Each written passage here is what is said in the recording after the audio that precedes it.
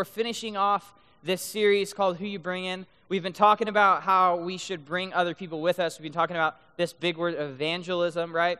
And this week, I'm excited, parents, that you are here specifically because this week we're going to talk about how we share the gospel. We're going to get real specific.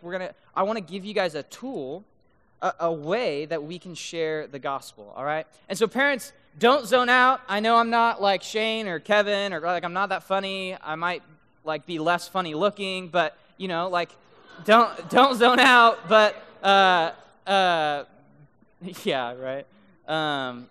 Pay attention because man, this is for all of us. This is man, it's a great way. Well, it would be so cool if you as a family decided, hey, man, we heard these things about the 3 circles tonight.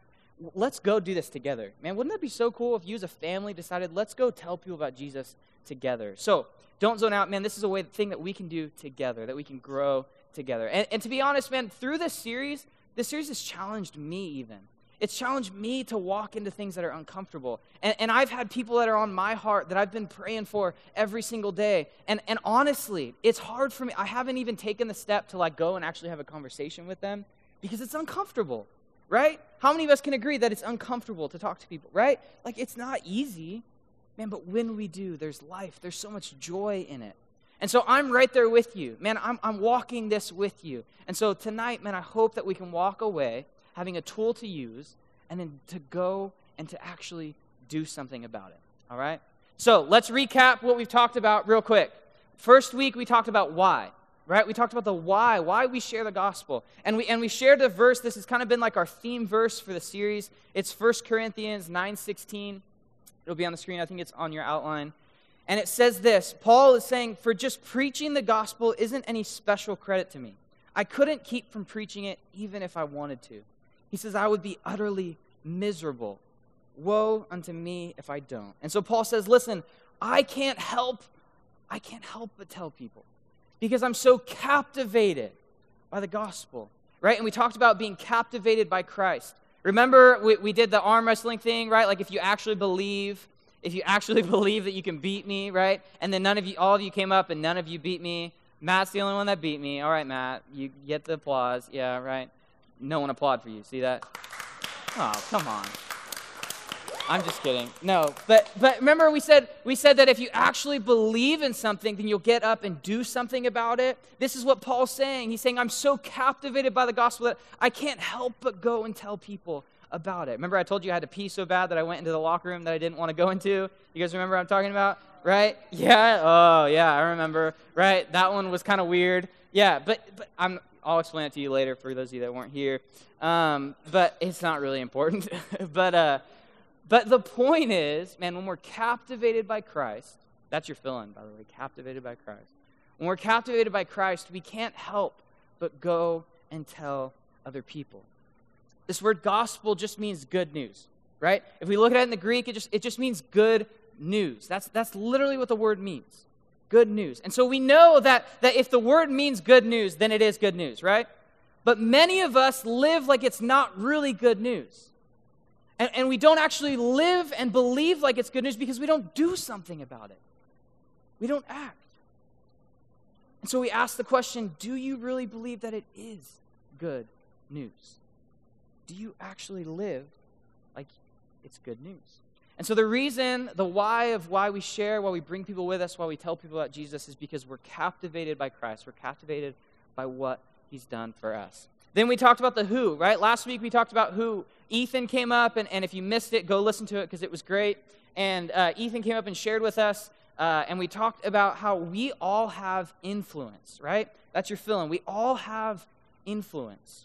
Each of us, no matter what we do, we have influence. If I decided to throw this pen at Ania, am I influencing her a little bit? Yeah, because she's afraid of me now, right? And everyone else in this room is kind of afraid that I'm going to throw something at you, right? Jackson gets afraid because he thinks I'm going to pelt them in the face, right? You see, we have influence in every decision that we make. Everything we do, we have influence. Every person that we see, every decision that we make an influence. And Jesus said this, right? Matthew 5:13. This was our verse for last week. Jesus said that you are the salt of the earth, but if the salt should lose its taste, how can it be made salty? It's no longer good for anything but to be thrown out and trampled under people's feet. And so Jesus says, look, you are the salt of the earth. And we talked about how salt was meant to not just for taste, but to preserve things. Now, what happens if you don't preserve something? What happens if you don't put it in the fridge? Like, it gets gross, right? Moldy, like, just, it's bad, right? It's no good anymore. And if you eat that, you'll probably puke, right? No good. It's the corruption that happens. And so Jesus is saying, listen, you have influence in the corruption of the world. Man, the world is full of corruption.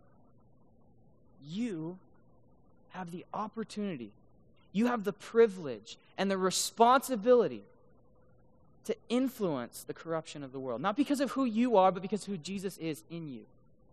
And so because you're living with Jesus and walking with him, you have the opportunity to influence the corruption of the world. You have influence.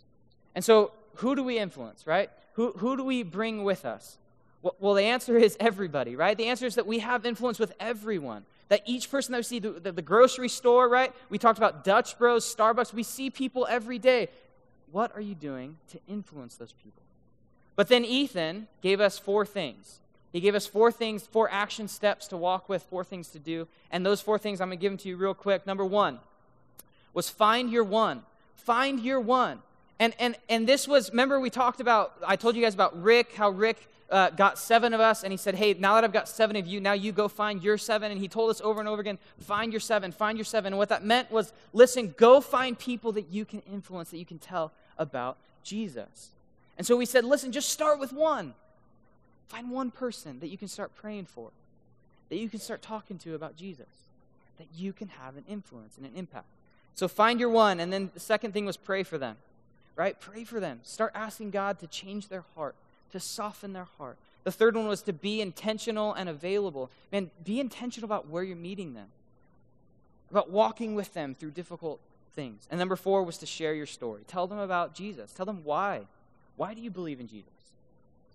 Why do you follow him? Why do you go to church? Share your story. And this 4th one is where I want us to be today, what we're going to be in the how. In the how. The how is important, right? The how is important. The how gives us tools of how to communicate well, right? If we don't have tools to communicate, then we can't communicate well, right? Right? How many of you guys use your phones to communicate? All of us, yes, right? We use what? Like Snapchat. What else do we use? Instagram, text, right? How many of you guys have group messages on your phone? And you guys have like a family group message? I hate those things. Right? I hate group messages. They're the worst, right? But we communicate these things, right? How many of you guys, parents, do you guys not like understand the language that some of your kids use? Any of you? Yeah? There's a few words that like I'm still like trying to figure out why people say them. Like bet. Like people like for some reason people say bet all the time now, right? Like hey, can you go take out the trash? All right, bet. Right? Like what does that even mean? No, like just go take out the dang trash. Why do you have to say bet? Right? I'm not going to bet you that you're going to take out the trash. I just want you to go do it. Anyone ever said that to your parents? Wow, that's more than I thought. Another one, no cap. No cap? Like what? What does that even mean? What? I'm serious. What does that mean? Because I really don't understand. No lie, not joking. Not joking. Like use it in a sentence. I'm hungry, no cap. You would say that to yourself. Like, hey, there's a Chipotle. I'm hungry, no cap. Like I'm driving by. What? This is like ridiculous. You see what I'm saying? Man, we have these tools. We have these tools. We have these ways that we communicate, right? We have these ways that we talk to people, even though most of us don't understand them and they're ridiculous and they're stupid, right? There's ways that we communicate. Yesterday I was in Walmart and there's a guy walking around and he was like walking through the bread aisle and he walked up to one of the workers and like I swear like walked up to his ear and just yelled like and just went up to him like didn't ask the question, he just yelled baloney, like he like yelled it through the store. I'm dead serious. Like he was just like baloney, and then kept walking and looked back and like baloney. Like, what are you doing, dude? Like, are you asking for baloney? Are you calling him baloney? Like, are you hungry? Like, did you eat that for dinner? What is your problem, right?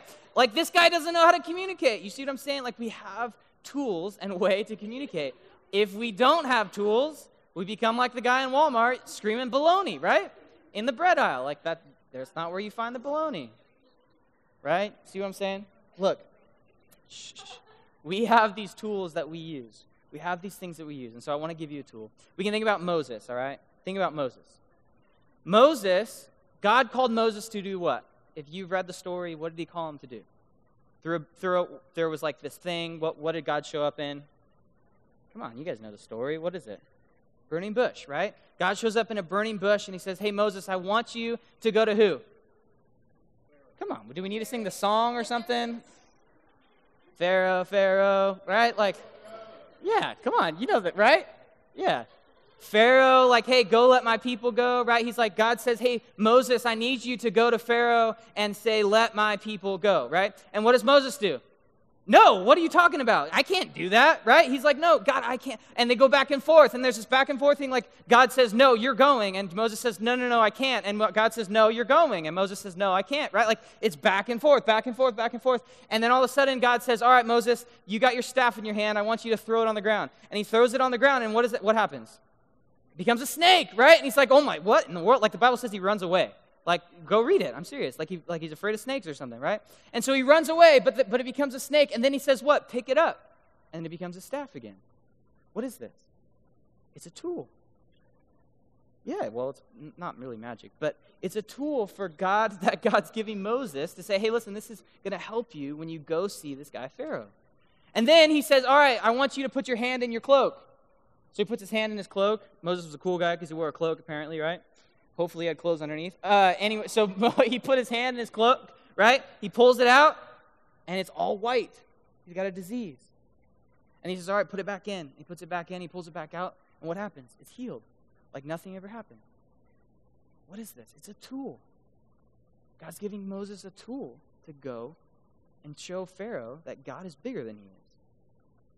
And so Moses, what does he do? He says, no, I still can't do this, God. He's like, no, you don't get it. I got to stutter, right? I can't speak.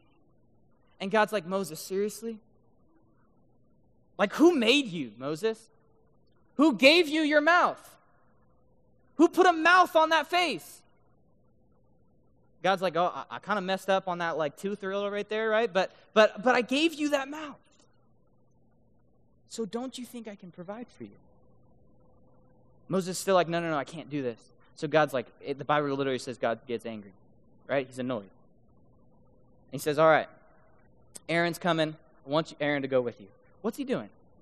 He's giving him a tool, a way to tell Pharaoh that God is bigger.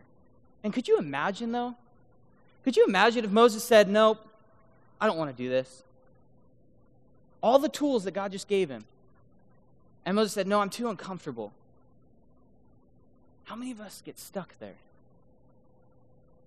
And could you imagine the life change that would not have happened if Moses chose not to trust God and instead take a step back and say, no, I can't do this. It's too uncomfortable. So tools are good. And we're going to talk about a tool, but I want to say this. Tools are no good if you don't use them. Right? I mean, what's the point? So the tool that I want to give you, man, it is important, it's good, but it's just a tool. And so use it like a tool. Don't sit here. I'm so tired of watching people sit here, come to Wednesday night service, and they just come and they just see. Come and watch. Man, I want North Point Student Ministry to be a place where it's not just come and see, but come and be a part of. Where we don't just come on Wednesday nights, but we go and do the things that we learn. And we put it into practice. So, let's talk about this tool. It's from this book that we've been talking about a little bit, turning everyday conversations into gospel conversations. So if you haven't gotten it, you can still get it. It's good. But let's talk about this tool. Let's say that you're having a conversation with someone, right? So you're sitting with at coffee, at lunch, whatever, with someone, right? A friend or whatever. And they start talking about, man, my life has just been really hard.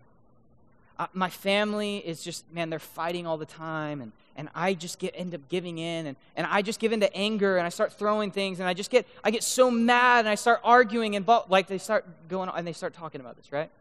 So imagine you're sitting there, you're listening, and you're hearing them say this, and then with this, we're just hypothetical, right? So then you say, all right, well, thank you for sharing, man, but I haven't been through that situation, but can I tell you something that's helped me? Can I tell you something? Can I share something with you that's helped me in my walk in the times that are hard? So they're like, yeah, okay, right? Well, then you draw the circle, all right? So you got a napkin, got a pen, whatever, right? Draw a circle, okay? I want you guys, on your outline, you got a big space. Draw a circle, and I want you to write God's design in the middle. God's design, all right?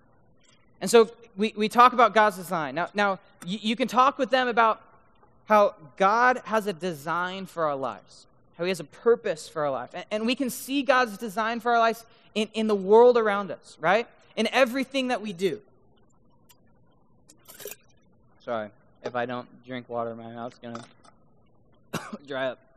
All right, so God's design. We see God's design in everything that we do, right? In the sunrise, in the sunset, in the pretty little flowers, right? In the birds that you hear. I see God's design when I kill the birds, right? You see God's design in these things in nature, in the things that he's created, right?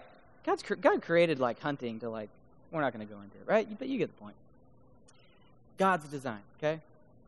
God created us, and we see God's design in people. We see God's design in the way that he's created people. You can share this verse, right? You're talking to this person, and you're sharing this verse, Psalm 139. Psalm 139 says this, For it was you who created my inward parts. You knit me together in my mother's womb.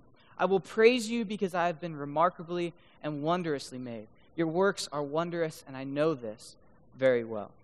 Right? And so you talk about God created us for a purpose. I mean, knitting, I've never knitted anything before. Anyone ever knit anything before? Yeah? That's sweet. But I think that knitting is really difficult. It looks really hard, right? But you got to be intimate. You got to be personal. You have to be close to it, right? God knit us together. He was personal in making you. This is God's design. God's design is that he has a purpose and a plan for your life. And so you're talking to this person and you say, look, God has a design for your life. But then you say, look, even though I know that God has a design for my life, I didn't always recognize that. In fact, sometimes I went away from it. I rebelled against it. And I went away from God's design. Sometimes I'm tempted to go and run in the opposite direction from God's design. And so we draw this arrow. You can draw an arrow like this on the screen. Draw an arrow. And then right at the top, sin. Sin is this word that the Bible uses to talk about going away from God's design. It's missing the mark. Romans 3:23 says, For all have sinned and fall short of the glory of God. That we all sin, that we all mess up. And so you're talking to this person and you say, look, man, I've messed up. I've walked away from God's design. We've all fallen short. And then you draw another circle. And this other circle, it says the word brokenness inside of it. And has a bunch of squiggly lines on the outside. And brokenness is the result of sin. Because sin is in the world, because there are people, because each of us have fallen short of God's design, because each of us walk away from God's design, there's brokenness. And we see brokenness in people. Right? We see brokenness in people every single day, at school, at home, wherever we go. We see brokenness in the world and in crime, right? In sickness and even death. We see brokenness. Right? We feel brokenness when we feel guilty and shameful. When we're struggling in relationships and addiction and depression. And we feel the brokenness. And no one likes to be broken, right? We don't like broken things. So what do? We try to fix it. We try to fix it. And we think, well, I got myself into this brokenness so I can get myself out. And so that's what these squiggly lines are, right? This is us trying to fix it on our own. Right? I mean, the world has created industry, companies that do this, that try to fix things, self-help books, right? Right? All these things, we do these things to try to fix it on our own. Some of us turn to other addictions, to drugs, to alcohol, to other relationships, right? We turn back to these things, and we try to fix it on our own. But what happens is it only leads us back to brokenness and further away from God's design. So, then we draw another circle. The good news is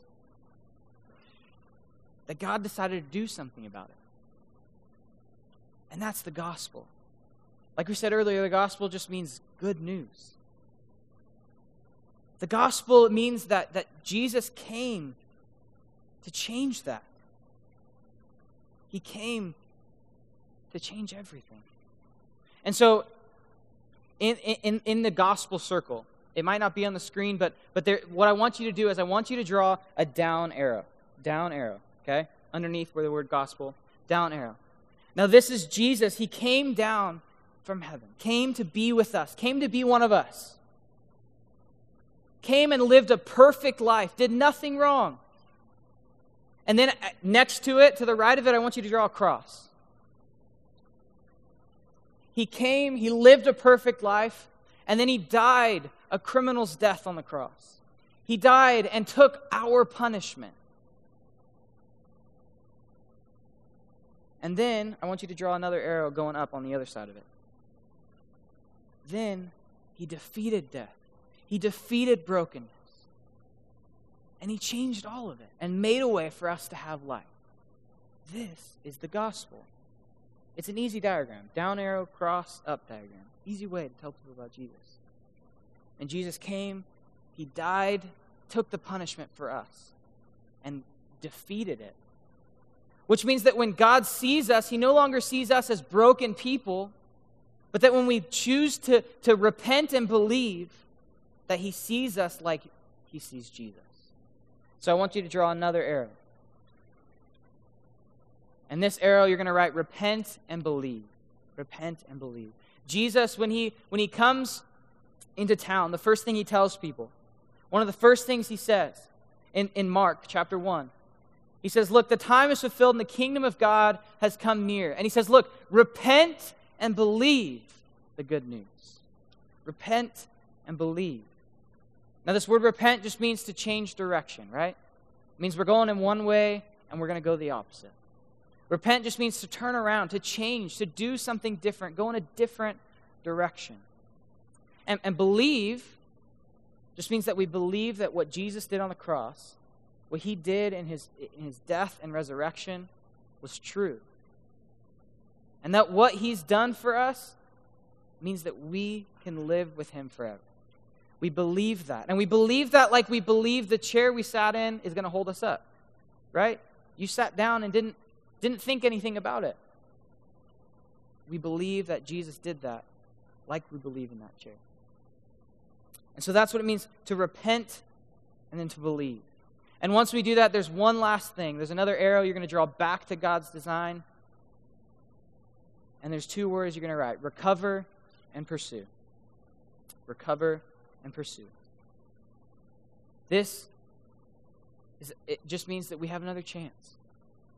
That we've messed up, we've lived in brokenness, and we've tried to do it our own way, but then we choose to say, I can't do this on my own anymore, I need Jesus. And so we repent and believe, we turn from doing it our own way, we believe in the gospel, and then we recover and we pursue God's design.